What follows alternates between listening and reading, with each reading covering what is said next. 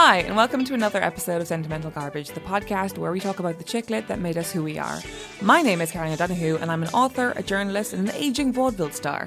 Joining me is Karen Tongson, author, podcaster, and winner of the Best Supporting Actress Award for her role in the film Gandhi. Hi, Karen. Hello. Hi, so great to have you here. So today we're talking about Candice Bergen's memoir, Knock Wood. Mm-hmm. What made you choose this book? It's such an interesting choice. Well, you know, the thing is, I haven't had a lot of time for recreational reading in a long time because most of the reading I have to do is professional. I'm a college professor, and so I have to keep up with the literature, but I don't get to read contemporary literature and stuff for fun very much. And the stuff that I love to devour, and I suppose you could call it a guilty pleasure, though guilty pleasures aren't really my thing. I feel like all pleasure should be guiltless. Mm-hmm. But I used to read a lot of celebrity biographies whenever I had a moment. And Candice Bergen's Knock Wood was a formative one for me when I was growing up. I remember stumbling upon it. And, it had so many different resonances for me. And at the same time, it's not like a book that you'd readily admit was like a kind of touchstone text for you, right? So when thinking about stuff that, triggered some form of sentimentality in oneself, even if the book itself is not sentimental, I had to go to this. Yeah, and Candice Bergen, it's interesting because over on this side of the Atlantic, she is someone who, when you said, I was like, oh, that lady from Miss Congeniality, and she, I know, I'm sorry, and she played Edna in Sex and the City. She was the Vogue editor, and she made several iconic appearances in that show. But Murphy Brown, both generationally and just geographically, doesn't really resonate for me as a reference. So I kind of was like, oh, this sort of actress, I guess. And she then may be a character actress of some kind. kind. I assume like aging character actress who plays impressive women on things. And then I read this book and I was like, oh my God, she's the linchpin holding all of Hollywood together. Yeah, she's even linked to the Manson family. She is basically really, I mean, this is kind of the summer. I picked up a magazine the other day that called this the summer of Charles Manson. Oh, wow. Yes, it is. Because there's a couple things coming out. Yeah. But it was like, that's a weird way to pitch that. It's so funny. My friend Guinevere Turner's film Charlie Says just came out. It's like rereading this book. I hope I'm not jumping the gun by saying, and getting the parts where she's dating Terry Melcher in that same moment in the late 60s. Yeah. I'm just like, oh, yeah, she's connected to the summer of Charlie Manson. And she's sort of an alternative timeline Sharon Tate in a way. Because she's the exact same The sliding doors Sharon Tate. She is the sliding doors Sharon Tate. Yeah. Do you know what I mean? Yeah. I mean, so we'll get to that. But first I'm going to do a very quick summary of the book itself. And then we'll just get right into it. So, Candice Bergen's memoir is the story of her childhood in Hollywood as the daughter of Edgar Bergen, an aging vaudevillian who became famous for his ventriloquism on TV and radio. It's kind of like he was the world's most famous ventriloquist back when that meant something. And on the radio, which you're like, isn't the point of ventriloquism work? That it's the kind of ruse of not seeing your lips move? Exactly. And like there's a great bit as well where she's like talking to some English aristocrats who she's trying to get in with about what her father does. Like, he talks to dolls on the radio. Yeah. Candy's book details her childhood right up until her father's death, detailing the 60s and 70s in Hollywood, the women's movement, free love, the movie business, all while her status as a sex symbol, it girl and actress rise her through the ranks of Hollywood society. And that's kind of it. It's very much a kind of Bildungsroman, really. We start with her in this iconic first chapter, which I think is just a masterclass in writing and really proves from the get-go that like this isn't just an actress who's hired a ghostwriter and is telling a kind of a soapy, gossipy memoir about who's who in Hollywood. This is like a writer and a creative person. I was wondering if you'd like to read the opening page. Is that something you're comfortable with? Oh, sure, absolutely. I mean, her writerliness is the thing that really drew me to it, and it's why I always recommend this book to people, actually. And so the opening page of the prologue? Yes. Okay. We are gathered here today to say farewell to our little turtle Toby, who is now departed. He was a brave, good little turtle, and he died. How did he die, Candy? A pause. He was supposed to get food once a week, and he didn't get it at all. I see. He died because you forgot to feed him, and so he's gone to turtle heaven, and we will say a prayer for him today. Candy? Dear God, please bless my turtle, Toby, and keep him safe, and please forgive me for not feeding him. Amen. It is the morning of the turtle funeral. I am 6. We are standing in the rose garden. A light rain is falling. The day is pale and gray. My mother, eyes respectfully downcast, is wrapped in a trench coat and carries a calla lily. I wear a hat, veil, and shawl over jeans and sneakers, and carry a toffee tin containing the deceased. Dina, my governess, wears a coat over her uniform and clusters with Kay, the cook. Ooh, that's a nice little alliterative spot there. And clusters with Kay, the cook, who holds an umbrella. Mickey the gardener, his head bowed, stands silently by with a tiny hoe and shovel to break the earth. There is a man shooting 16mm sound and other shooting stills. They are filming my father, splendid and somber in top hat and overcoat, who holds the Northeastern telephone directory from which she pretends to read the eulogy. I think it's a great place to stop and a great taster for the bizarreness of this woman's childhood. Yeah. So this opening prologue, it begins with her turtle funeral, which is revealed then. I think that story ends with, and the pictures ran in the post the next morning. Yeah. And then that prologue ends with her attending her own father's funeral 30 years later. And the pictures ran in the Post the next morning. Yeah, the Saturday Evening Post. So it's not even just like any newspaper. It's like the emblematic magazine of Americana, right?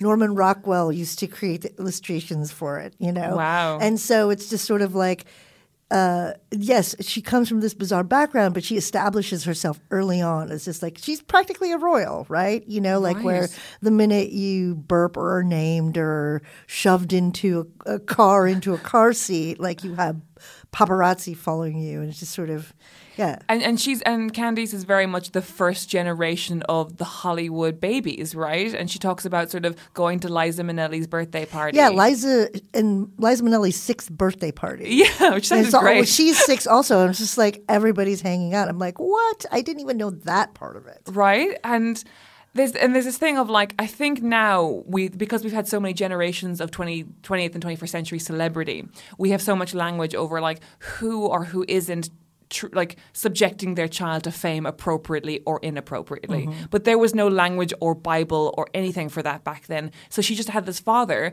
who was just very happily to expose her child to the press, you know, who would go in top hat and tails to her turtle funeral and invite the press. Yeah. You know, like, and what's interesting about that is that I think a lesser writer and a less interesting person would have packaged that as being like, and my father was this abusive weirdo. But she's so kind and fair towards her own father. I mean, there's something about the tone of the book, which is just, it's so pitched perfectly based on the personality, her own personality that she describes throughout, right? Uh-huh. Like from the title Knockwood, a reference to her father's dummy, Charlie McCarthy, and who also she was raised like as if this dummy, this wooden doll, were her sibling. But so it is, you know, the knockwood, the colloquialism of like we knock wood for luck, but it's her really constantly coming up against like certain versions of woodenness and stiltedness, whether or not it's Charlie the dummy or her own acting or her own personality, her own struggles with coming into a sense of naturalness or who she is throughout the arc of the story. And so the language itself is never overwrought. It's very understated, almost dramatically understated. Yeah. Very I think that the rhetorical term for that is the litotes, right? It's like a dramatic understatement. Oh, we're with a scholar today, people. Sorry, everybody. But, you know, I got to bring it when I'm in England since I studied British literature.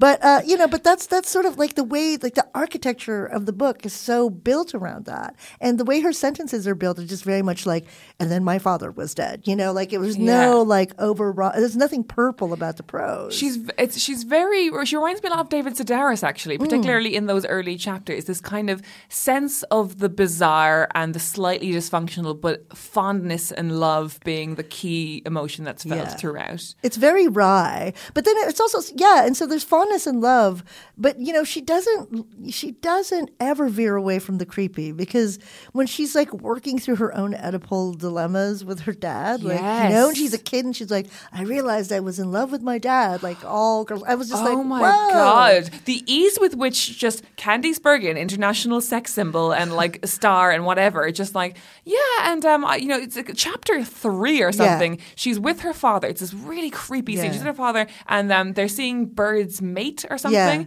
And he said, he kind of like, oh, Candice, do you understand what you're looking at? And she was like, no, but I did understand and I wanted to do it with my father. It's so strange. And she's such a small child in that so scene.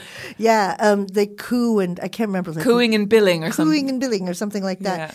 And and then she immediately then talks about like her Freudian like transference to horses. She became a horse girl after that because she obviously couldn't continue to be obsessed with her dad when she entered adolescence. So she decided that she'd be into horses.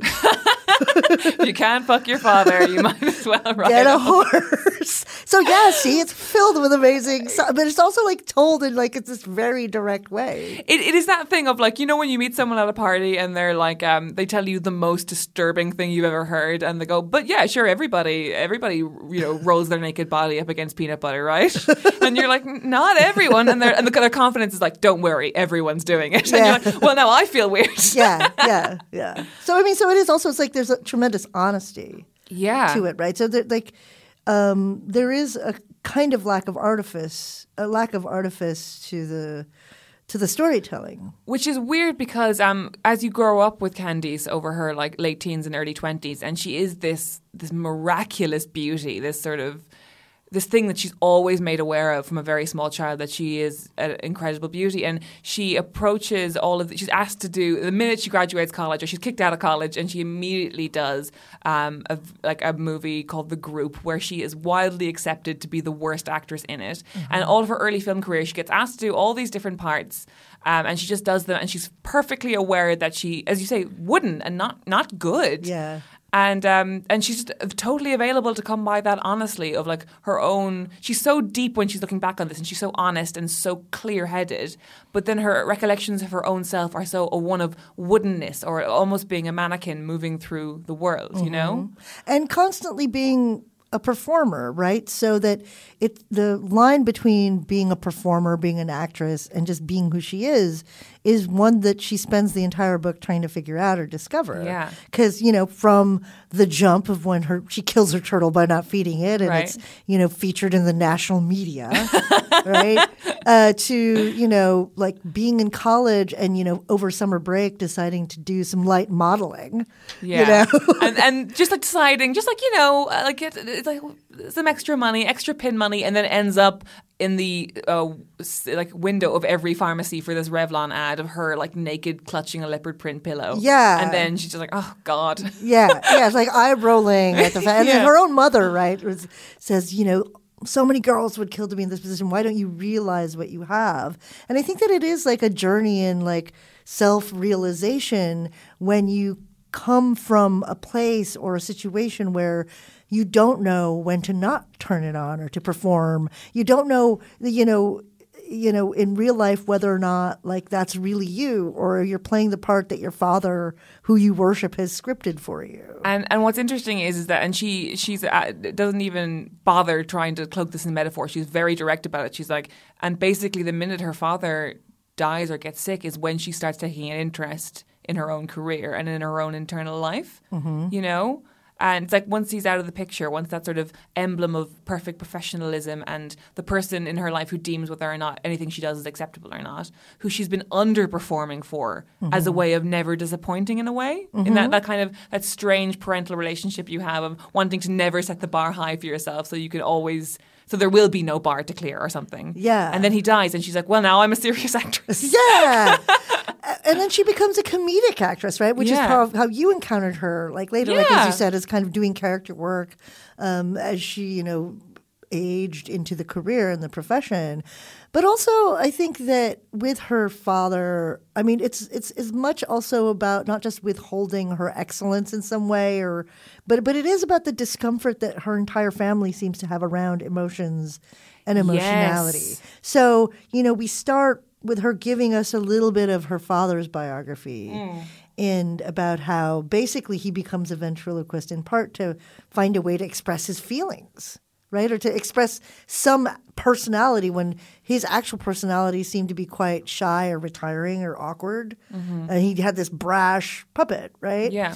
And, and she talked about how their family never told each other that they loved each other. Yes. Yes. So it's like the words never, like all the times that she wanted to say I love you to her mother. And, and when she was a little kid, like when her mom would be like tucking her in and she wanted to say, I love you, Mom.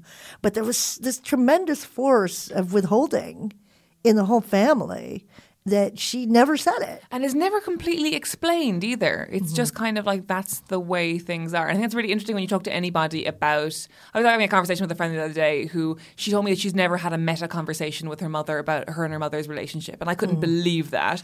And she was like, yeah, it's like asking, it's like, how it's the opposite of Eskimos having 50 words for snow. We just don't have any words for that. It doesn't exist in our language. And it's like that thing of...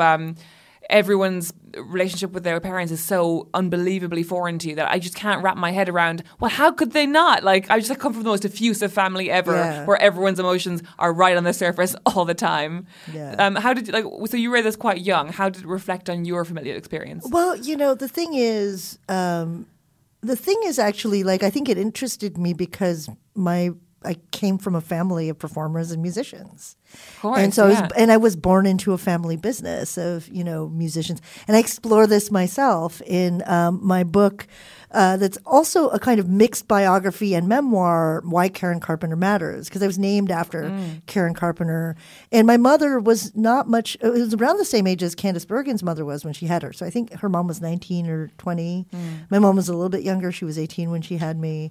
But it was really kind of interesting to me to read what it was like to grow up in a showbiz household from a different perspective, from a much waspier point of view, certainly, or like one with a kind of, I guess, Nordic lack of expressiveness and versus a kind of Filipino household of musicians where it's like passion is always on the surface. Sure. So I think I found a lot in the book that was resonant, even if our experiences were very different. Structurally, we had very similar experiences. But also I saw it as a kind of conduit to a world that for me felt very exotic, and that is this kind of cosmopolitan, jet-setting, like Hollywood royalty life. Yeah, and going to boarding school in the Swiss Alps where you learn how to like mix a perfect cocktail and smoke. Exactly. We're going to drink Negronis, smoke cigarettes, learn enough French to get by and con people, that kind of thing. So that to me was just like, that's, that awakened my interest in this other part of the world that wasn't really part of my experience, being mostly exclusively from the Pacific Rim, right? At that age. I'd only been around the Pacific and in California, the west coast of the United States. Because you got your family went over and back, didn't you? You kind of moved and then you moved back, didn't you? Exactly. So I was born in the Philippines. My mom and I first came to the U.S. to Hawaii when I was 5. Then and she married my stepdad. Then we went back to the Philippines when I was 7. Then were there till I was 10. Then came to California. So all of my movements were in this kind of tropical musical milieu. And then Candice Bergen's Candies. Yeah, it was all like, transatlantic. And she talks about that too. Like the other thing we shared though is that we were kids who were growing up in Southern California.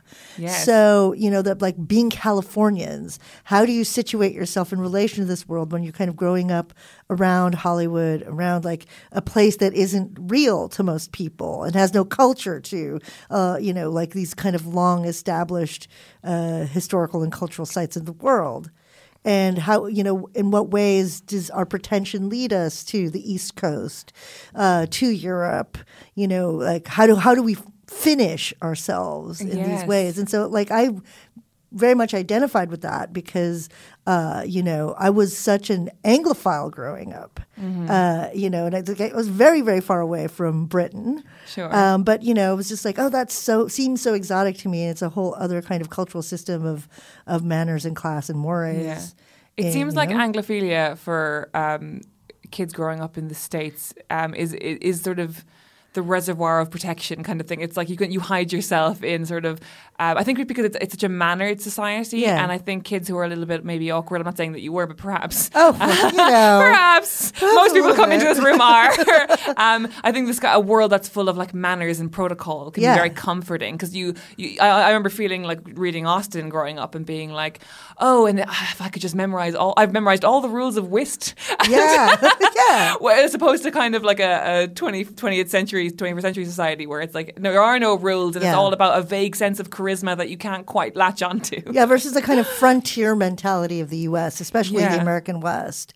And, and I guess one of the things that Candice Bergen talks about is just sort of like, that it was such an unusual lifestyle, that one that didn't have a particular structure really, other than like or any rule book for. Yeah, things were just organized around her parents' like soirees with like people like David Niven and like Ronald Reagan when he was still an actor, and that kind of thing, right? So and there was a sense early on as well where, and what's great about this book as well is that there's a couple of moments where it'd be so easy to dislike this narrator because it is the poor little rich girl story. It's oh, she's beautiful and wealthy and everyone likes her, but oh no, she's somehow unfulfilled in a miscellaneous kind of way. Boo-hoo. But it's because she's such good company to be with, and she's so aware of how highly unusual and specialized her life is. Like she says earlier on, she's like, you have to, she explains these incredible birthday parties where there's like fairground rides and maypoles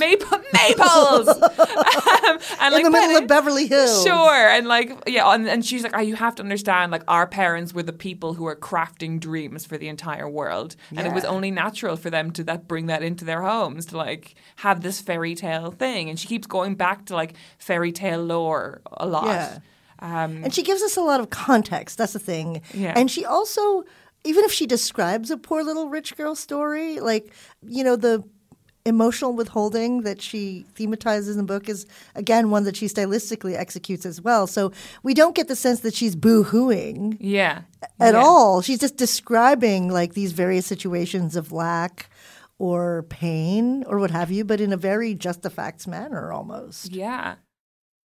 I understand as well that, as a pop culture scholar, I'd love to know your thoughts on vaudeville generally, because that's in the beginning of the book she gives this biography of her father. It's a very short biography of what life was in vaudeville. It's not really something we have over here in the same way. And I understand your wife as well has an interest in ventriloquism. Well, yeah, my wife is writing a book about ventriloquism. She wrote her dissertation on. So was this like a first date subject you guys had? No, actually not at all. Although I did suggest that she did write a great piece about this and about all the Oedipal stuff in here, alongside the story of Alexander Graham Bell as well. There's some kind of overlaps there, and like these ventriloquial practices. But yeah, I mean, vaudeville, like, I suppose there's kind of like late 19th century music hall culture here, isn't there? I mean, it's a part of like those kind of variety acts that were happening in the music halls. It's a very seaside thing. Yeah. Here. I mean, I don't think we have much of a tradition of it in Ireland, definitely. Show bands, I think, would be the closest thing. But here, I think that sort of Brighton seaside baudy comic thing. Yeah. Here's like a dog many tiny dogs coming out of a thing, and then a song. Yeah. But I don't know if it was ever. I think because in America, the vaudevillians, they went into, like Buster Keaton went straight into silent film, cinema or theater or radio. Like, so there were a lot of major transitions, and like the vaudeville circuit, it was kind of like the circus insofar as, there was a circuit, like shows would travel to these different towns and there'd be, a mixture of entertainments. Yeah. A lot of the most successful performers were eventually able to adapt to like the new technologies of entertainment. Like Edgar Bergen moving over to radio, right? Or the great Sarah Bernhardt, and like, she began in vaudeville and then like took to the theatrical stage. I mean, it's such a core aspect of how people negotiated a lot of social issues in the U.S., right? I think, a lot of stuff dealing with race. That's where you would see blackface performance on the vaudeville circuit. And there's a point actually where I think it is Sarah Bernhardt who never performed alongside blackface comedians and never anything to do with animal acts she wouldn't stand for as well. And it's this She was great an early activist. Yeah, exactly. It's this great one because I think we try and pretend that like in the last 30 years we decided that some things were wrong. It's like, no, people have always been raising their hands and saying this is fucked up. This is weird. Yeah.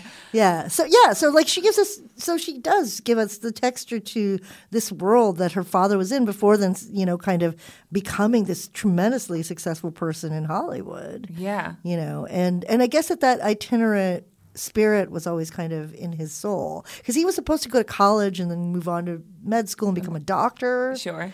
And that would have pleased his mother, his Swedish mother, right? But he didn't. He fell in love with puppets.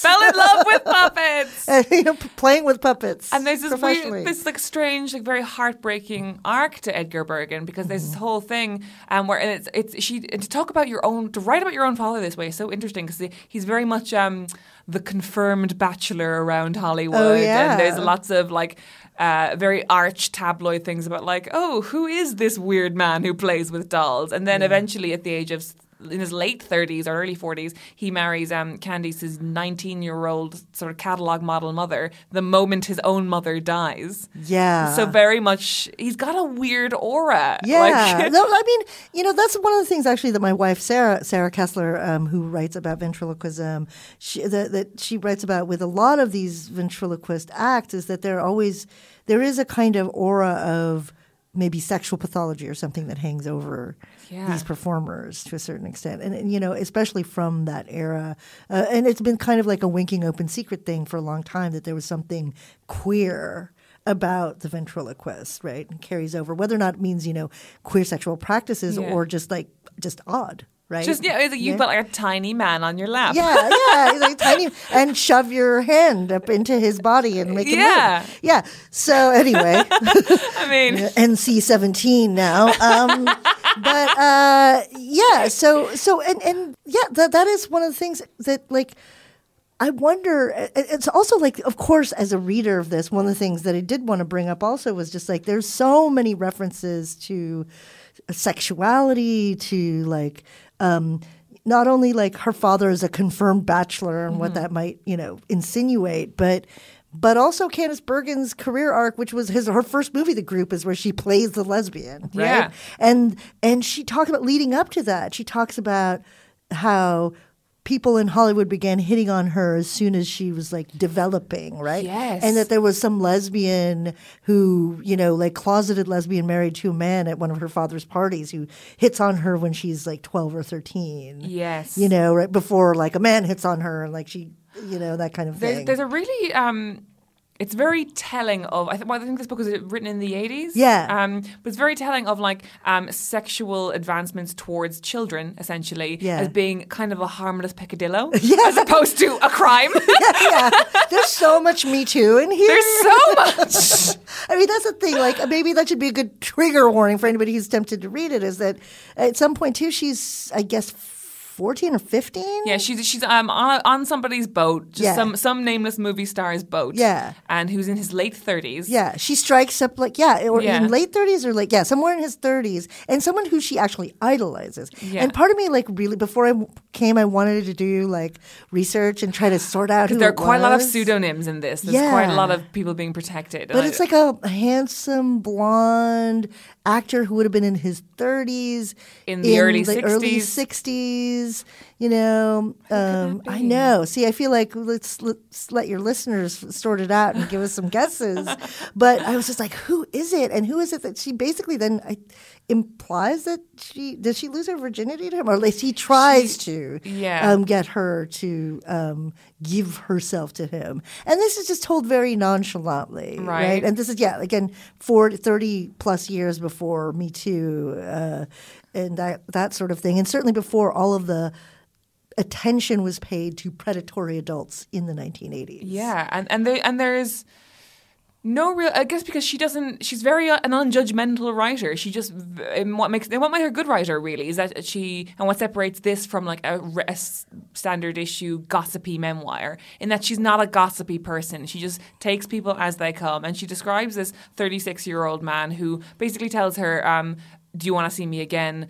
don't tell your parents, here's my phone number, I'll come pick you up. They go for a drive. He sexually assaults her. And at no point is she like, and he was a monster. She's just sort of like, yeah, and you know what? This is what it's like to be a very beautiful blonde preteen. Yeah. Like, that's just my lot in life. Some people, some people are stopped and searched. Yeah. I am abused. Constantly sexualized from like, the moment that basically, I guess, from 10 up, right? But weirdly, there's, and she does describe various affairs that she has with people in the book, and she talks about her marriage towards the end, but she never talks about sexual desire herself. She's very divorced from that part of herself, at least as a writer. Yeah. And she talks about, because she says very nonchalantly as well, like, by the time I was 25, I'd done 10 rape scenes. Yeah. And all her acting, and so she, because she was basically trying to disidentify with her Hollywood upbringing and just sort of, try to distance herself from that once, she moved to the East Coast, when she started to go to college at an Ivy League school, and when she started to consort with various European members of the European aristocracies, right? She realized, the crassness of my life and being in entertainment and being from an entertainment family is something that she wanted to like compensate for. So she agreed to do all sorts of like wacky art cinema or like these independent films. So the group she thought was going to be some small low budget film, right? Or like just a smaller film at least. And then it kind of ended up blowing up, right? So her film debut was something she thought would be much smaller, but then of course got tremendous attention. And then she would just like say yes to these quick little shoots with like just so she could go to Greece for a month. Yeah, it's like, I just wanted to go to Greece for a month. Or like, and then she says hello. She says yes and hello to The Sand Pebbles with Steve McQueen, which is a bigger budget film, but like because she thinks, I'm going to travel and I'm going to be in Taiwan for a few months and then I'm going to just pop all over Asia. So she talks about entering. No sense of professionalism. Yeah. she enters acting basically to travel, to earn money. And like, she doesn't have this romanticized relationship to acting at all. Yeah. Instead, it's just like, I still wanted to be a photojournalist. I had all these pretensions about like what I was going to do, but I happened to be good looking, and like she this running joke that she makes was like they wanted Julie Christie, but she was unavailable, right? So like that she was the ersatz Julie Christie, and never lets her self confidence or self esteem get caught up in that, because again has been brought up in this business and is aware of the shallowness of it and how and like there's a reoccurring jokes about Jane Fonda as well about because she basically puts herself in competition to being like the activist actress, and she's like, they wanted to take Jane Fonda to China, but my application was far more impressive. I love that. Like this, she's sort of like she never takes herself too seriously. Which is a weird thing to say when someone's written a whole book about themselves, right? But but it is really kind of this. It's this interesting, slightly distant self-analysis. Yeah, it's fantastic, and where that becomes particularly resonant as well. And I think this is why my favorite Hollywood memoirs are ones of people who are, even though she's very much an insider, not like the big name ones, if Marilyn Monroe had something, or Elizabeth Taylor's memoirs or whatever, they have so much to lose that it feels fake and it feels like a complete wall is between them and the reader.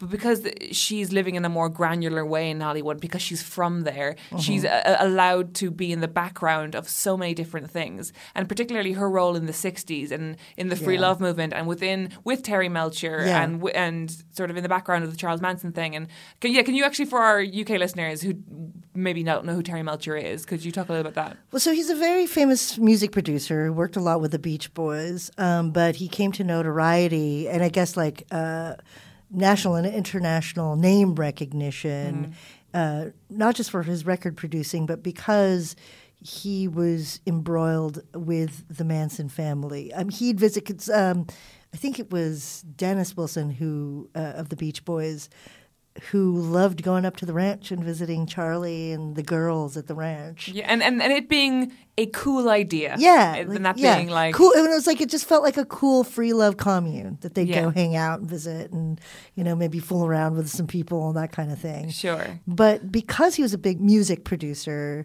Charles Manson, who himself was an aspiring musician, really wanted him to produce his records. And in fact, the Beach Boys recorded a song written by Charlie Manson, right? So anyway, Charles Manson harangued Terry Melcher, to here's Who my at that demo. point was living with Candice. They were still together, and they were living in this house on the hill that she describes. And we learn eventually that, whatever, Terry Melcher's like, later, Charlie. Whatever. Bored now. You're not good enough to be, musician. Yeah. It's fun hanging out with you on the ranch, but whatever. Manson vows revenge in various ways. Their relationship, Candace's and Terry's, starts to shift, and there's a shift in fortunes in Terry's life. So they move to Malibu, to the beach, away from the kind of hills. I think that they're in Beverly Hills or Brentwood or something like that. And it is shortly after they move that Sharon Tate and I guess Polanski move into that house that they lived in, and Sharon Tate is murdered by the Manson family. And the belief is that what Manson was originally going for Melcher? Oh yeah, he's absolutely going for Melcher. So the belief is, well, like all, kind of accounts of it is that he was really pissed off about the no record deal from Melcher, and he was like, I'm going to show him something. And it turns out he was gone, but he assigned the Manson family members to go there, and at that point he was just like, fuck it, let's just kill whoever's there. Yeah. And what's so, everything ingenue actress, right? Everything about it is so chilling, and it's still chilling all these years later. But the fact that Sharon Tate is kind of this doppelganger of Bergen. Like, she's this blonde actress. Beautiful blonde ingenue. Yeah, not terribly talented, but sort of having a good time in movies, like with an older guy, and it's amazing how much it doesn't come up in the book. Do you know what I mean? She Well, she does say that in one of her fights with Terry Melcher, as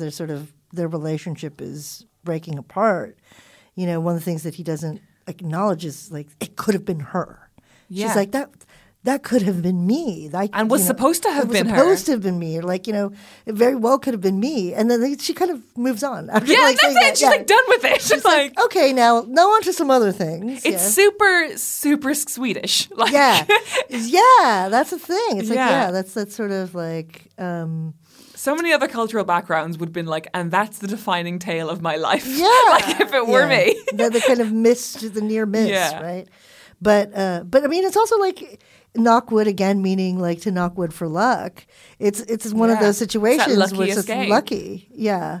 It's like the kind of thing that you knock wood about, and it's just like you're protected from the evil spirits. And there is kind of this it's almost like a fairy tale in the sense that you get the sense that Candice has just been blessed by a fairy from the day she was born, and a golden glow surrounds her, and nothing truly bad can ever happen to her. Nothing truly bad, but her capacity to feel truly good is also lacking. That's so, it's quite muted. Throughout the whole thing, it's like, she mixes with these incredible people, she gets these incredible honors, she's asked to do wonderful things, and it kind of bounces off the surface of her skin a little bit. Yeah. That's one of the things that you start to notice. And it's also like she's also out of time in the same way that her dad is a relic from this entertainment of the past, right? Yes. That when the 60s are happening, and even as she's involved with Terry Melcher, who was actually her first sweetheart ever, like high school sweetheart, right? Yeah, and they get back together when, they're in their, I guess, 20s at the time.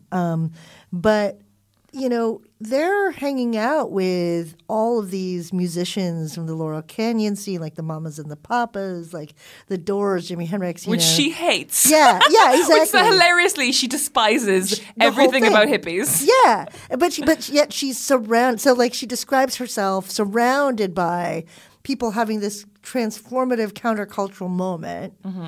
And being at the center of it with, at the hotbed of all this musical activity. And she's there in her slightly too expensive her Gucci loafers. Gucci loafers or some silk pajamas from some other designer. Mm-hmm. and and secretly judging, but also feeling left out of time, not within the flow of everything. Yeah, because despite being a young, beautiful woman who's at the forefront of culture and in these cool films, she feels like, even to herself, like the establishment. Yeah. She is the establishment. She totally is. Because it's like there's no denying it. And that is the honesty about it, too, where I think that there's so many people who'd be tempted to write themselves into that 60s story in a way that would lionize what, a free-thinking, free-loving activist they were. Yeah. And instead, she's very honest about her skepticism. At the same time, also, like, the ways in which, she was the man, right? There's this fabulous part where she's, so she has this very serious boyfriend who she called Robin. Mm-hmm. I don't know if you figured out who he is. No, I actually don't know. I mean, like, that's the thing is, like, when I read this as a young person, I didn't have the internet. Yeah. So that would have meant I'd actually have to go to a library to sort it out. Sure, yeah. I'm sure somebody can and I tell haven't us. tried it. Yeah, I'm sure somebody will tell us. But he's a film producer, and you get the sense that he's in that kind of new cinema, Easy Rider, Jack Nicholson, all that kind of stuff. And they're next door neighbors, and they end up in this relationship for several years, and he's a little bit older, and he's been married. And he is super into the free love movement. It's like really revealing of the misogyny of free love and the absolute hypocrisy of it, because he's constantly pushing her for a sort of polyamory situation, but then going crazy if she gets home past 1 a.m. Yeah. So it's like absolutely, and he can't even see his own hypocrisy. But he sort of criticizes her for not being involved enough in the countercultural movement. And he said, "Oh, Candy, when the revolution happens, you'll be inside, like wrapped in your furs, kind of thing, or something like that." And she was like, "Yeah, but at least I'll feel bad about it. You'll show up in your Ferrari and then drive away, and you'll think that you've done your bit. Whereas, like, at least I have the sort of the wherewithal to feel guilt about my position. Whereas you're in total denial of how much of the man you are. Yeah, I think that one thing that she. Where she comes out on top is in the contrast that she strikes between a lot of the people she's surrounded with in Hollywood of her generation, or people kind of aspiring to that, the kind of liberal countercultural, status in some way, and is that she's very cynical, right? Yeah. And their idealism is, exposed as being somewhat foolish and hypocritical, because it's like, like there's also another scene where she and Terry Melcher, I guess, like, go donate turkeys to the, people without homes and in Skid Row in Los Angeles. And then she's like, "Yeah, it made me feel terrible, but then we drove back to our castle, basically, in our Mercedes, and that was that." And there's even a bit where she talks about, I think Martin Luther King is assassinated, and she's like, "And our housekeeper cried all day." Yeah, our housekeeper cried all day, and like murmured gospel music under her breath with a radio on softly. Yeah. It's a real picture of what it was like in, 1968, like, America, in a conservative household. I mean, her father performed at the Republican National Convention. Yes. Like all these different events. Yeah. It's talked about early on in the novel that her father is constantly in the shadow of this puppet, and nobody is really interested in talking to him unless he brings his puppet along, and the kind of bittersweetness of that. And then that is immediately, as soon as his star starts to fade, and it's very A Star is Born, and his daughter's star rises. Yeah, that's the second half of the book, basically. Yeah, it's like, "Oh, you're Candice's father." Yeah. And how he deals with that. And it's kind of this thing of like, he's an old man and he's going on like the Muppet Show and like all these things, and he's doing his old routine, and like... He hasn't changed it one bit. Not even slightly. Not since the 1920s. The teens. Yeah. And this thing of like, they're all just so pleased for him, but it's getting the thing, that slow decline of a parent that is so much a part of being a human. But he gets to have this beautiful farewell thing. It's very cinematic, where he's called to do like one last big show with him and Charlie. A farewell tour in Las Vegas, I think. Yeah. And he does sort of 2 shows, and they go wonderfully, and everyone's very respectful, and then he quickly dies afterwards. Yeah. And there's a sense of like, oh, we've played a whole game of Jumanji. Yeah. Yeah, and it's like exeunt, and he's just like, he dies peacefully in his sleep, right? And the thing is that, Charlie McCarthy, the Charlie McCarthy puppet, if So would that have been something that you were aware of growing up at all? I mean, I know he kind of came on the Muppet Show a little bit in the late 80s. He arrived a few times, but or appeared a few times. Did you know what Johnny McCarthy was? I didn't really. I mean, I remember seeing him in the Muppet movie and stuff like that. But and I remember that my dad would tell me who Charlie McCarthy was, and having grown up with Charlie McCarthy, like I think that our people my age, I'm in my 40s, like our parents would say, "Oh, I remember Charlie McCarthy at your Bergen, blah blah blah." Yeah, and we didn't really know, but it was a thing that our parents were into. I mean, but I was aware of Candice Bergen because she came to fame like shortly before I was born, right in the 70s, and she was kind of at her height at the time, like kind of a well-known international actress at that point.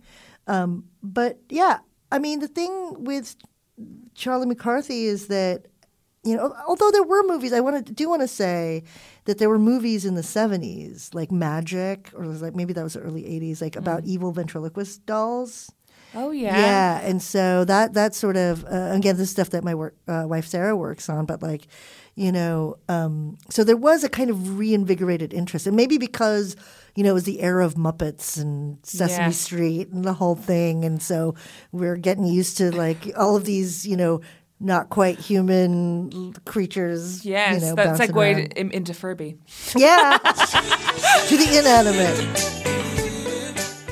So we've talked an enormous lot about candies. I want to talk a little bit about Karen. Of course. And why Karen matters. I've split myself in two in the book. This is your Horcrux. Yeah, for sure. So I'd love to know, I mean, this is your first, have you written as a scholar academically? Yeah, it's your first consumer-facing book. This is my first consumer-facing book. I like that. It's both of public-facing. It's like, so like the other stuff was like academics aren't people facing away from this like locked in a tower. Those were B2B books. This is B2C. Yeah. So so this is my first book really written for a general audience, and it was again it's sort of in much the same way that I think that it was overdetermined for Candice Bergen to write about Charlie McCarthy. It was overdetermined for me to write about Karen Carpenter because, once you're named after someone, they bloom really large in your life. And it seems like their fortunes, as separate as they may seem from yours, always feel spiritually intertwined in a way. I always feel that way about Princess Caroline of Monaco. Oh, is that who you were named after? Yes. Oh, wow. Yeah. Well, they always change the story. Sometimes they say Neil Diamond. Sometimes they say Caroline Kennedy. But I just feel, I think they kind of forgot because I was number 4. So just every now and then. It's like those different Carolines in the ether. Yeah. There's not as many famous Karens, though. There isn't. Yeah. So we need a Queen Karen. It's so hilarious, though, because it's like now in the U.S., Karen has become a kind of shorthand for like I don't know, like Becky. It's like another Becky. I think there is a drag queen called Karen from Finance. Yeah. It's like, Karen from Finance. Don't put raisins in the potato salad. Like that kind of thing, right? So it's so funny. And the book itself also explores, what it's like, whiteness and my relationship to my own, like migrations and immigration, and how the Carpenters were so emblematic of like a particular kind of, white square America. Yes, and about how they were. There's this great line early in the book that you say, and I haven't finished it yet, but I'm really enjoying it, where you say that everybody in the 70s was pretending to be something else. Yeah. Like rich kids pretending to be poor kids pretending to be rich kids, whatever. Mm-hmm. But the Carpenters were resolutely themselves. They were just nice kids from the suburbs singing about being in love in a very... I mean, they are the... Singing about being suburban. Yeah, they're the quintessence of sentimental garbage. Yeah, exactly. And I talk... this is, apropos the kind of framework for the show, it's tears and schmaltz, right? I mean, it's like I talk a lot about the concept of corniness. How things are corny. And what does corniness mean, do you think? Mawkishly old-fashioned. I mean, but what I say in the book is that it's a term that isn't used as much in contemporary parlance in the U.S. Yeah. But in the Philippines, it's just a word that everybody still uses. It's like, Yeah. oh, yeah, that's really corny, like corny talaga, or like so. And it is another way of saying cheesy or schmaltzy or sentimental. I mean, so it is a kind of it's being out of time, out of step with something. Not unlike maybe Edgar Bergen, ventriloquism in the exactly 20th century. Ventriloquism in the 20th century, or those sorts of things, and being kind of attached to old-fashioned ideas or ways or themes, and sentimentally attached to them. Yeah, and so I'm really curious about, because it is a part memoir and part biography of Karen Carpenter. The two Karens are explored wonderfully in this, and I would love to know, what's the experience of writing your own story through the lens of another person's? Is that freeing, or is it like giving yourself that those rules that I write about myself in the context of Karen Carpenter? Yeah. Do you find a lot of freedom within that? Is it put like barriers? Because you write about my whole life story. It's like, oh, where to begin, where to start? I'm gay, I'm Filipino. What? yeah, exactly. Yeah, it's like, oh, yeah, I know. There's so many places to start, but the constraint of doing this and writing my own story intertwined or kind of as interludes between aspects of Karen Carpenter's biography, I think really helped me to, stay focused and centered on certain relevant and resonant details from my own life that could illuminate something about hers, or vice versa, right? So so I focused on moments where, and details, stories that could, demonstrate how these, again, two figures who are very different from one another at various moments actually really resonated with one another. Were really very similar. And so to me, it's a practice round, because there are many more stories I have to tell about, my own family and their movements around the world, but also their life and struggles as musicians, and about, what the kind of sexual milieu was around my family and household. And that, I think, I wouldn't say contributed to my queerness, but certainly contributed to my understanding of my own queerness. But I couldn't do all that in the realm of Karen. Also, I didn't want to rewrite Karen Carpenter's biography, because there are also already excellent biographies out there. So instead, I wanted to kind of take the occasion to see what in her story and in my story could allow us to think more about certain key themes, certain ideas that are fascinating to me as a thinker and as a cultural critic. All right, Karen, I've loved having you in. Thank you so much. It's so nice to meet you in person. Speaking of dummies and puppets and avatars and these things, we only know each other online. Yes. But it's so lovely to get to actually have a conversation in the flesh. It's been fabulous. I've been tagging you a lot on Twitter, and I feel like I really need to take a step back. Oh, no. I love it. I'm more than happy to be tagged on Twitter. So there are hundreds of hours of Pop Rocket content for your former podcast available, but you also have a new podcast coming out with Winter Mitchell. Yes, we do. So Winter Mitchell Rohrbaugh, and I sometimes lop off the Rohrbaugh. She's a married lady now, so we'll add it. But Winter Mitchell Rohrbaugh and I have a new podcast. It's called Waiting to Exhale, and it's a Generation X themed podcast on pop culture and social issues.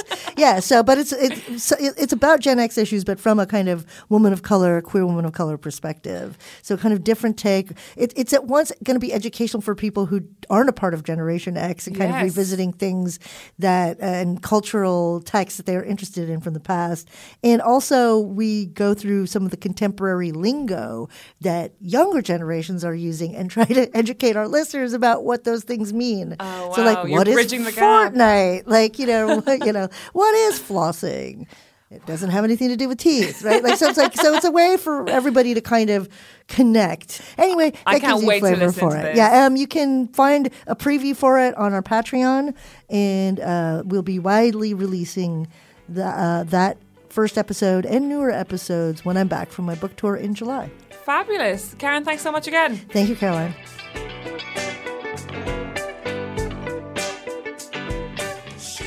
This has been Sentimental Garbage, and I've been Caroline O'Donoghue. You can follow me on Twitter at Zaroline, that's CZAROLINE, or email me about the podcast at sarahlyneodonahue@gmail.com. This has been a Justice for Dumb Women podcast. Thanks to Harry Harris for the jingle, Gavin Day for the logo, and Acast for the recording space.